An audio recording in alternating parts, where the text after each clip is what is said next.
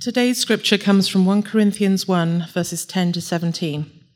I appeal to you, brothers, by the name of our Lord Jesus Christ, that all of you agree and that there be no divisions among you, but that you be united in the same mind and the same judgment.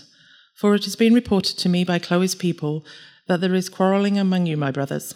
What I mean is that each one of you says, I follow Paul, or I follow Apollos, or I follow Cephas, or I follow Christ. Is Christ divided?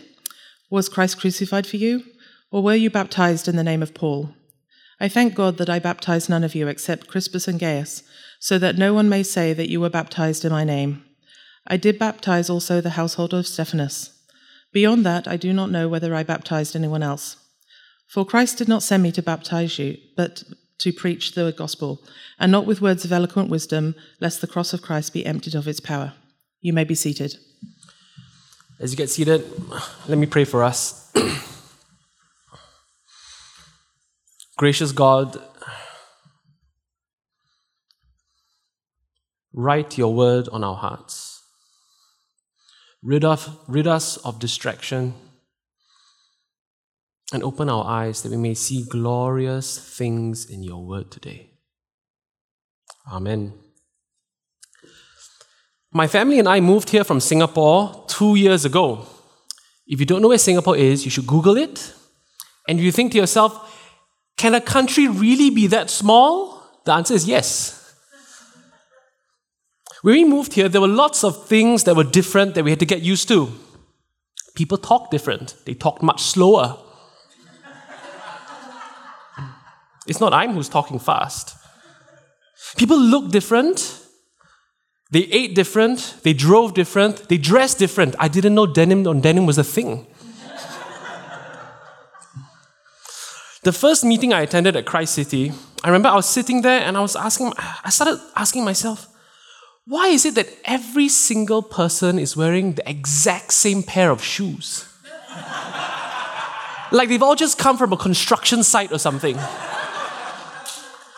I say this partially to draw attention to the fact that I have now my own pair of Blundstones. And I can tell you, it was a momentous occasion in the Bay household. But it's interesting, while there are lots of things that are different between Vancouver and Singapore, there are actually lots of things that are the same. For example, there's an openness to new ideas and a desire for change and personal advancement. We all upgrade our gadgets to the latest model, don't we? We queue up for the latest restaurants. We talk about the latest shows and podcasts. And isn't it unheard of nowadays for someone to stay in the same job, working for the same company for their whole life? Because nowadays, a job is just a stepping stone, isn't it? To get to the next step, the next level of pay, the next rung in our ladder of personal advancement. Another similarity is the importance of our personal brand and status. How people view us is really important, isn't it? We Photoshop our photos. We curate our social media. We make sure we're seen with the right people, hashtagging the right hashtags, saying the right things. Now, why am I talking about this?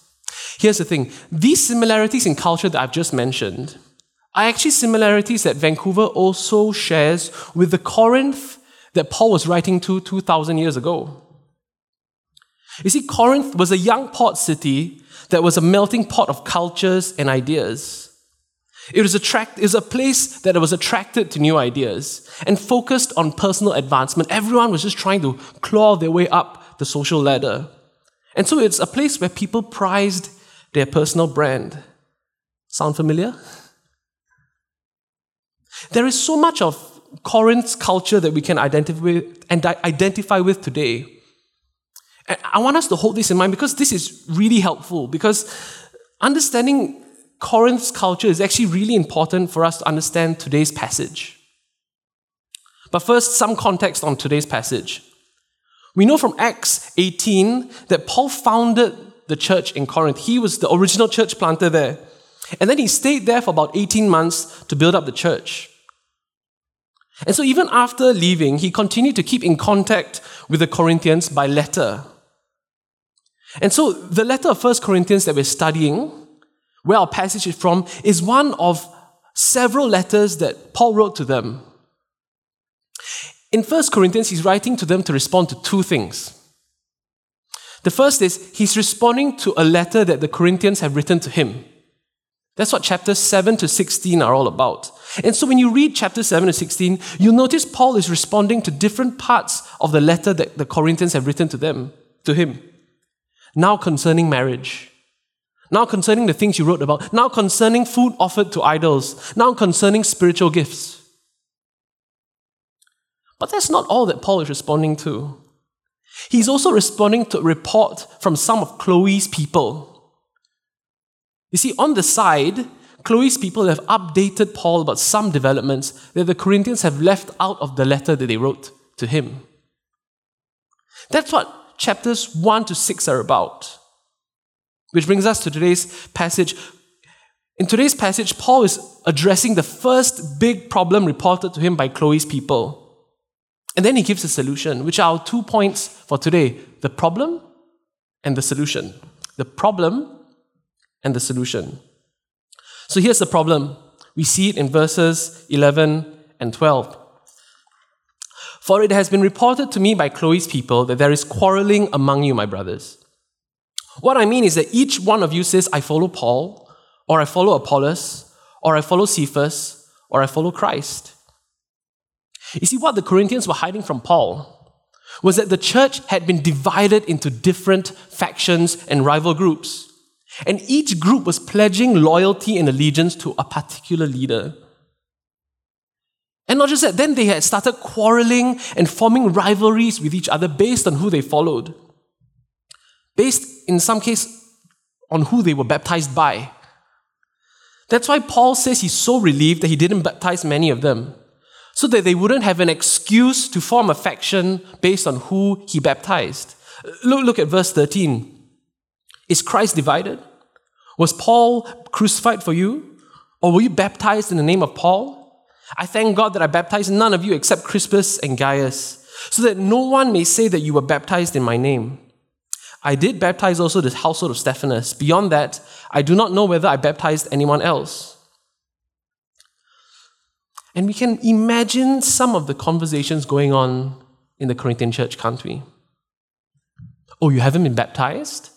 You should try your best to get baptized by Cephas when he's next in town.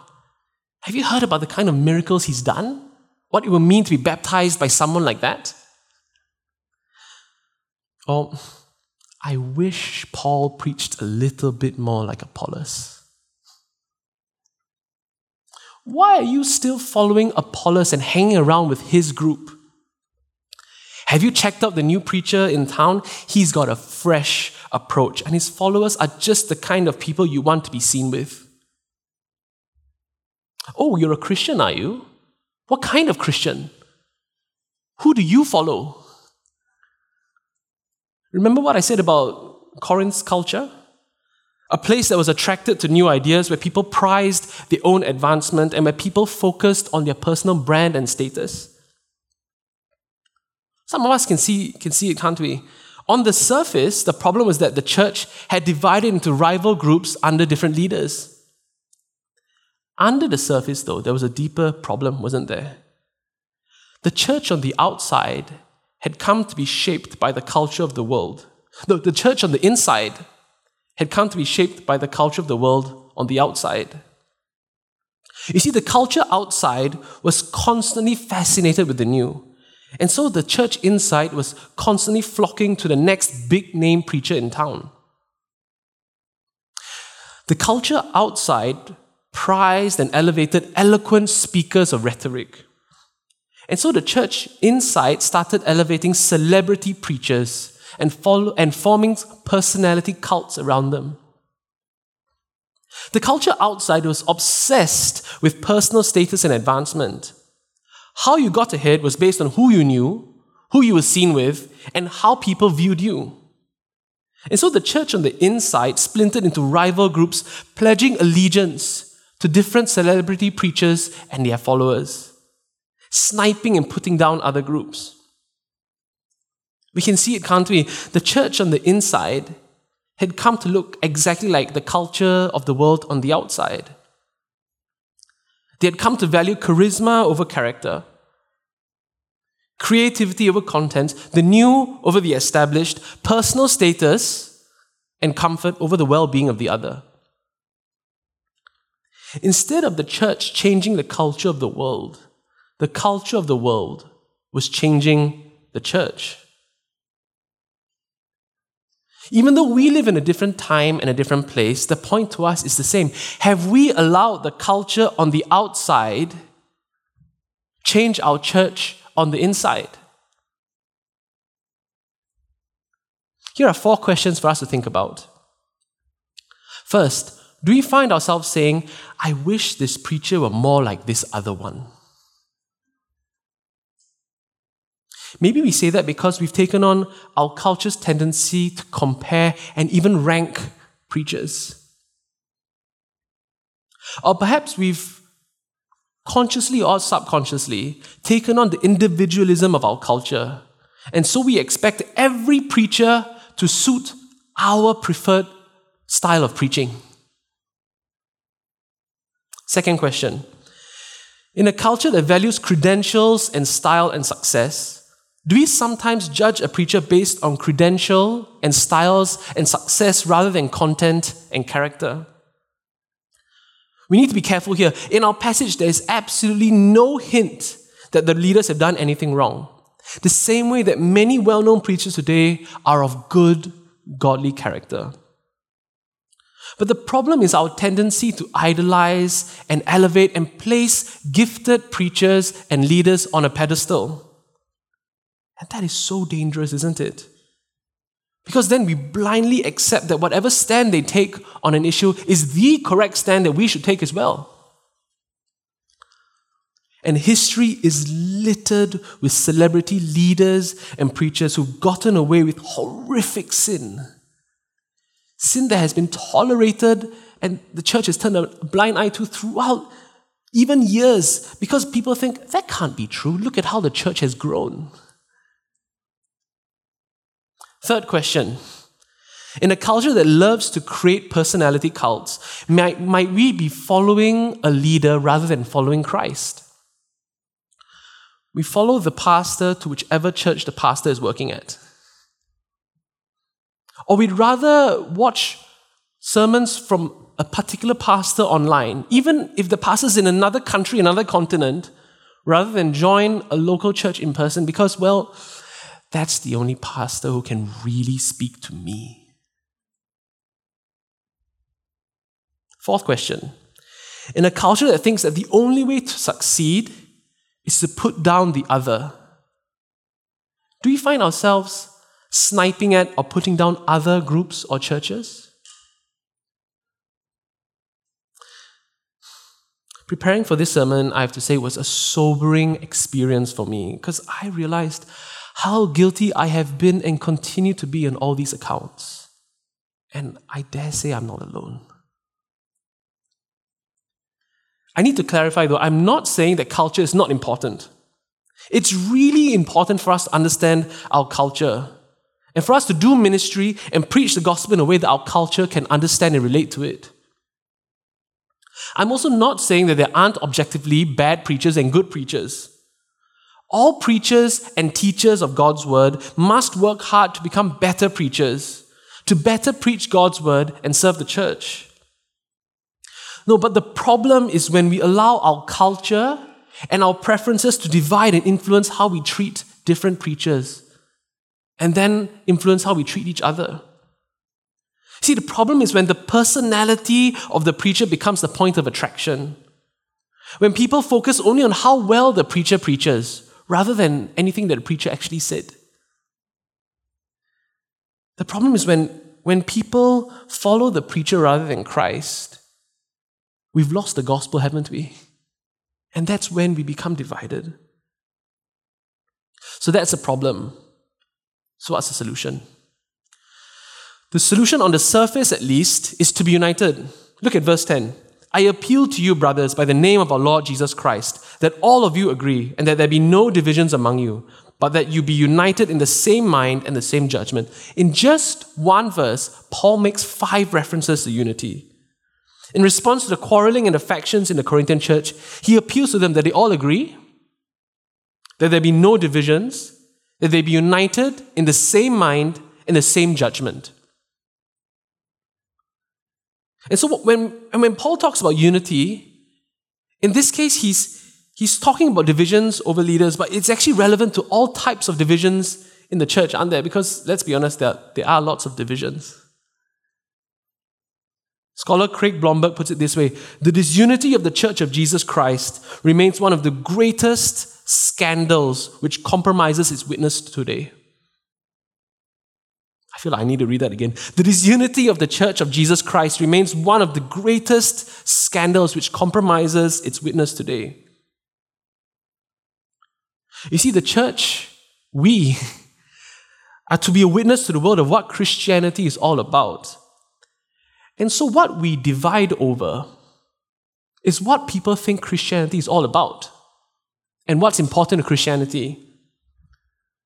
When we divide over allegiance to a particular leader, the world thinks the leader is what's important. When we divide over style of music, the world thinks it's the style of music that's really important. When we say it's about personal preference and how I feel, the world thinks, hey, to each his own, to each her own, it's personal preference that's really important. As Paul writes, when we are divided, the world thinks Christ is divided. They think that the church is just another case of you do you.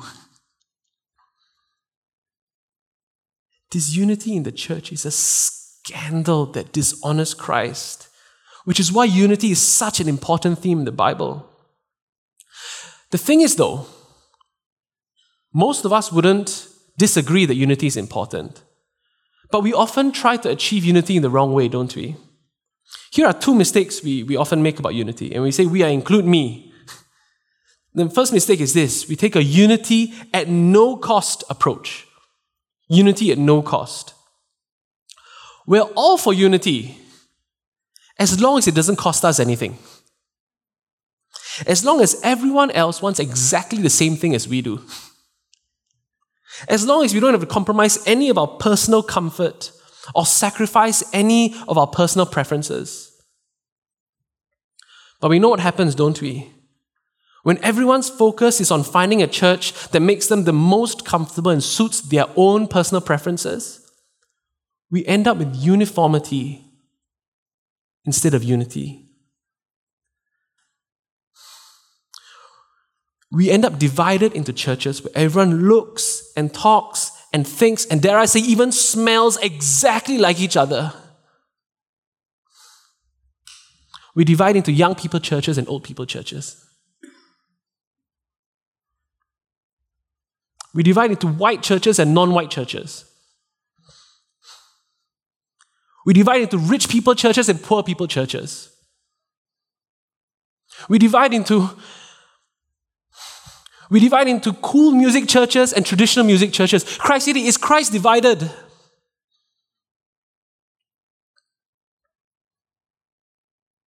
When my family and we moved to Canada, the first question lots of people asked about Christ City is it a white church?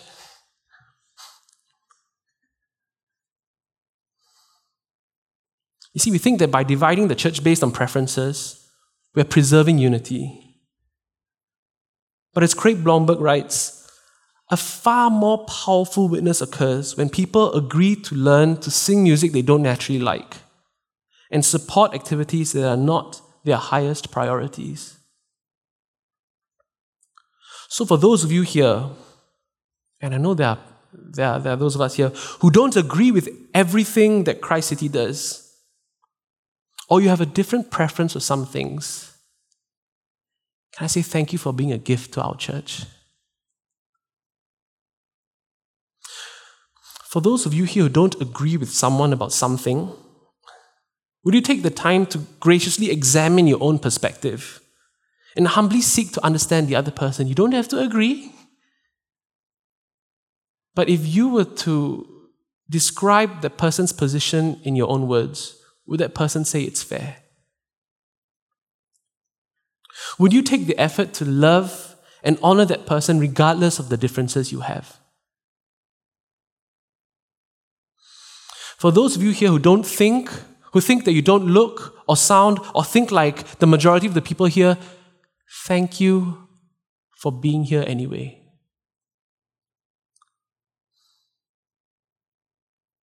For those of you who are here and see someone sitting alone, especially someone who doesn't look or sound or think like you, would you take the time to get to know them? You see, unity is more than all of us just wearing Blundstones. If we want unity more than uniformity, it's going to cost each of us something. It's going to cost us the comfort of having everything exactly how we want it to be. It's going to cost us the energy it takes to get to know and love people who are different from us. Let's be honest, it's more work. It's going to cost us our pride to apologize to the person we've wronged. You see, gospel unity will always cost something. But of course it does. It cost Christ his own life to unite all of us into one body. Of course it's going to cost us something, cost us everything to display this heart-won unity to the rest of the world. You see, unity will always cost something. But then we must not go to the other extreme of trying to maintain unity at all costs. That's the second mistake we often make. Trying to maintain unity at all costs. You see, unity is important, but it's not the most important thing in the church. You see, when we make the mistake of taking a unity at all costs approach, we end up willing to sacrifice anything and everything on the altar of unity so that we can stay united. And then what happens is you're willing to sacrifice anything and everything, even the gospel, even key biblical truths and doctrines. One church doesn't believe in the Trinity, then we all won't believe in the Trinity. One church doesn't believe that Jesus really existed, we all won't believe that Jesus really existed. You see, with the unity at all costs approach, we end up with a church of the lowest common denominator. A church that ends up even compromising truths about God and the gospel. But that's not what God is calling us to, is it? You see, God is not calling us to a unity at no cost. He's not calling us to unity at all cost. He's calling us to a unity around the gospel of Jesus Christ. Let me say that again. God isn't calling us to a unity at all cost. He's not calling us to unity at no cost. He's calling us to unity around the person of Jesus Christ and his gospel message of reconciliation and redemption. The key is in the first half of verse 10. I appeal to you, brothers, by the name of our Lord Jesus Christ.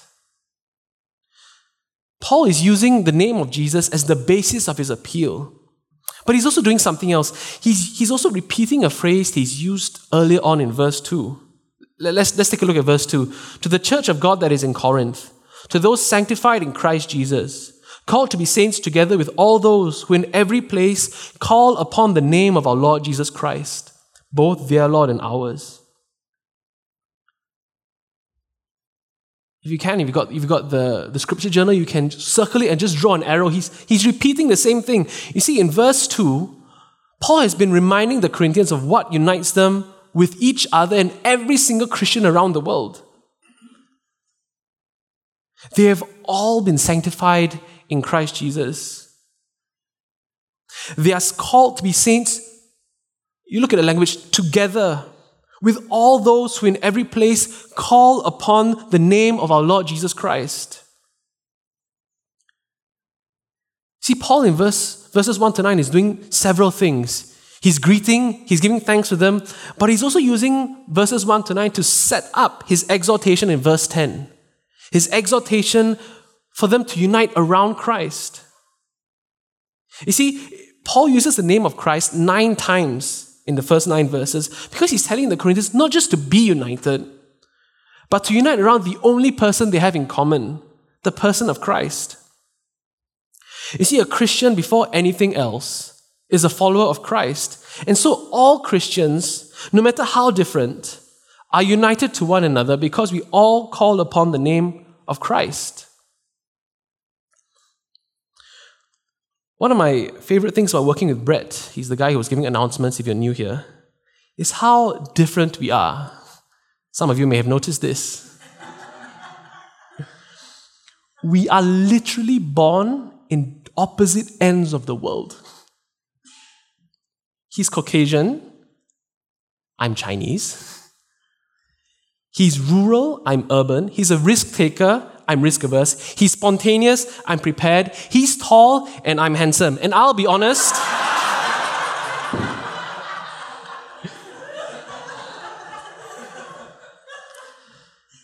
it's the cross I have to bear. I'll be honest, sometimes our differences are a challenge. But our differences is also what makes it so special, because if you look at us, you'll know we have absolutely no reason to be united. No reason at all except that we both call upon the name of Jesus Christ. Amidst differences in the church, the only path to unity is to unite around the person of Christ and his gospel message of reconciliation. See, this is why it can never be a unity at all costs, because compromising Christ and the gospel message is a cost too high. Christ and the gospel message is what we unite around in the first place, and so we can never give that up. This means that not all division is bad division. If there's a cancer in your body, you've got to cut it out. If someone is distorting the gospel message, we must make our stand clear. But that's not what was happening in Corinth. Disunity and quarrels and rivalries arose because they allowed their culture to dictate what was important. Their culture was how they decided what truth was, and so they drifted away from the gospel message and the person of Christ. The only way to address disunity in the church is to unite around the only person who can unite the church, who has united the church and will unite the church, the person of Christ and his glorious gospel message. This means that whatever issue we're wrestling with, and I dare say all of us are wrestling with something or other, we start by asking ourselves, is this a gospel issue? Or is it a preference issue? Does it compromise my ability to learn and grow in the gospel? Or would the discomfort actually help me to grow in the gospel? See, God calls us not to uniformity, but a gospel unity that is made more glorious by how diverse God's church is. A gospel unity that gives a glimpse of God's plan for the world. When Jess and I were younger, we went backpacking in Cambodia. And for those of you who've been there, you know there are lots of these very historical ruins. So we visited many of them, including Angkor Wat. And I'll be honest, many of them, as much as I tried to look cultured, just look like stones stacked on each other.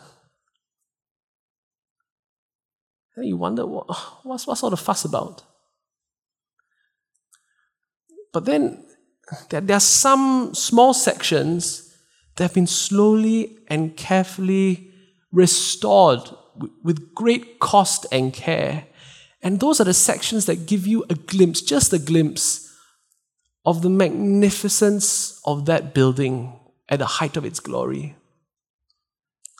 That's what Paul is talking about when he talks about unity in verse 10.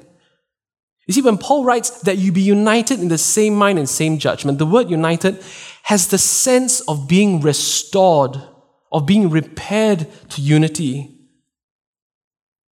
See, the point is that when we unite around the gospel, we are part of God's plan to restore His church, to give the world a glimpse of the magnificence of His body. The solution to divisions and quarreling in the church is to be united. But the only way we can be united, the only way we should be united, is around the person of Christ and the gospel.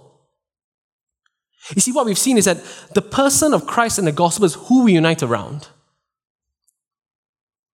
We've also seen that God's plan for us to display His glory to the world through gospel unity is what should compel us to want to be united. But there's something else. The gospel is what empowers us to be united. The gospel is, and Christ is who we unite around.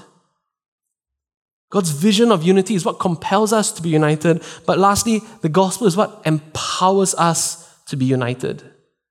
Look at verse 17. Paul writes, "For Christ did not send me to baptize, but to preach the gospel, and not with words of eloquent wisdom, lest the cross of Christ be emptied of its power." He's not saying here that he intentionally preaches badly. Don't leave with that impression. When he says words of eloquent wisdom, he's making reference to the fancy, sophisticated rhetorical techniques that public speakers of his day used. And we need to be clear, he's not using them not because he can't. He's well trained in that. But he's doing it because he won't. You see, the gospel is at the core of Paul's preaching and ministry. And so whatever he does, even his preaching, he does it in a way so that he does not distract or move the emphasis away from the gospel and its power to save and unite. So what might this mean for us? I think about the times that I'm reluctant or afraid to share the gospel with others. And if I'm being honest, it's not because I don't think the gospel is true or powerful or that they need it. It's because I'm afraid. I'm afraid of what they think of me. You still believe that? How can you believe that?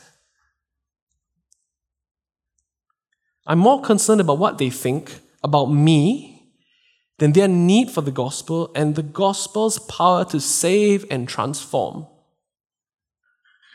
I wonder if some of you are in the same boat as me. Some of us, many of us, may be overwhelmed by the divisions we see in the church. It's difficult to know how to make sense of everything, to know even where to start. My encouragement to you is to start with the gospel. Don't start with what people are arguing about. Start with learning about what the gospel is, because at its heart, that's what we learned today. The church is just Christians who unite around the gospel of Jesus Christ. For those of us who are working through the tension of our faith and culture, we must be honest with ourselves. Are we measuring truth based on what our culture says and what we prefer? Or what the gospel and God's word says? Think of a value or a position that we hold very dearly, that we would fight tooth and nail for because we think it's just so obvious. How can anyone disagree with that position? Where did we get that value from? Where did we get that position from? Is it from Scripture? Can we explain where we got it from Scripture? Or is it just assumed from our culture and because everyone else is saying it? Most often, it's a bit of both, isn't it? And that's when it gets murky. We take something that Scripture says and we twist it a bit to fit what we think it should be, and then we fight for it tooth and nail because that's what God wants. But you see, when we don't take the time to think through our cultural lens and bias, we're often uniting around culture, not the gospel. And that's a problem, firstly, because culture changes. In our arrogance, we think that our culture is what matters.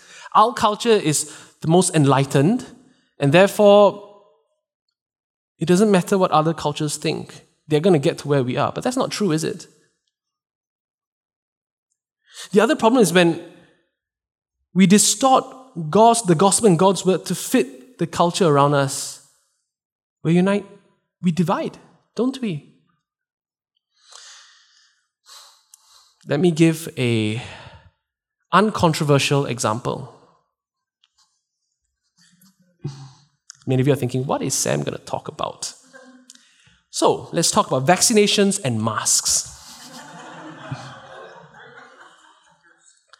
Many of us are caught up in the debates. Sometimes we are the cause of the debate. Sometimes we're the innocent bystander. So what do you think, Sam? Oh, I don't know. We must ask ourselves, are we uniting around the gospel?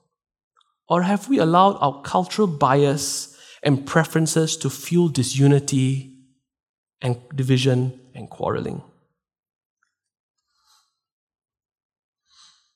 If by the end of this pandemic, all that has happened to the church is we've divided into masker and anti-masker churches, vaxxer and anti-vaxxer churches, Christ City, we have lost this beautiful opportunity.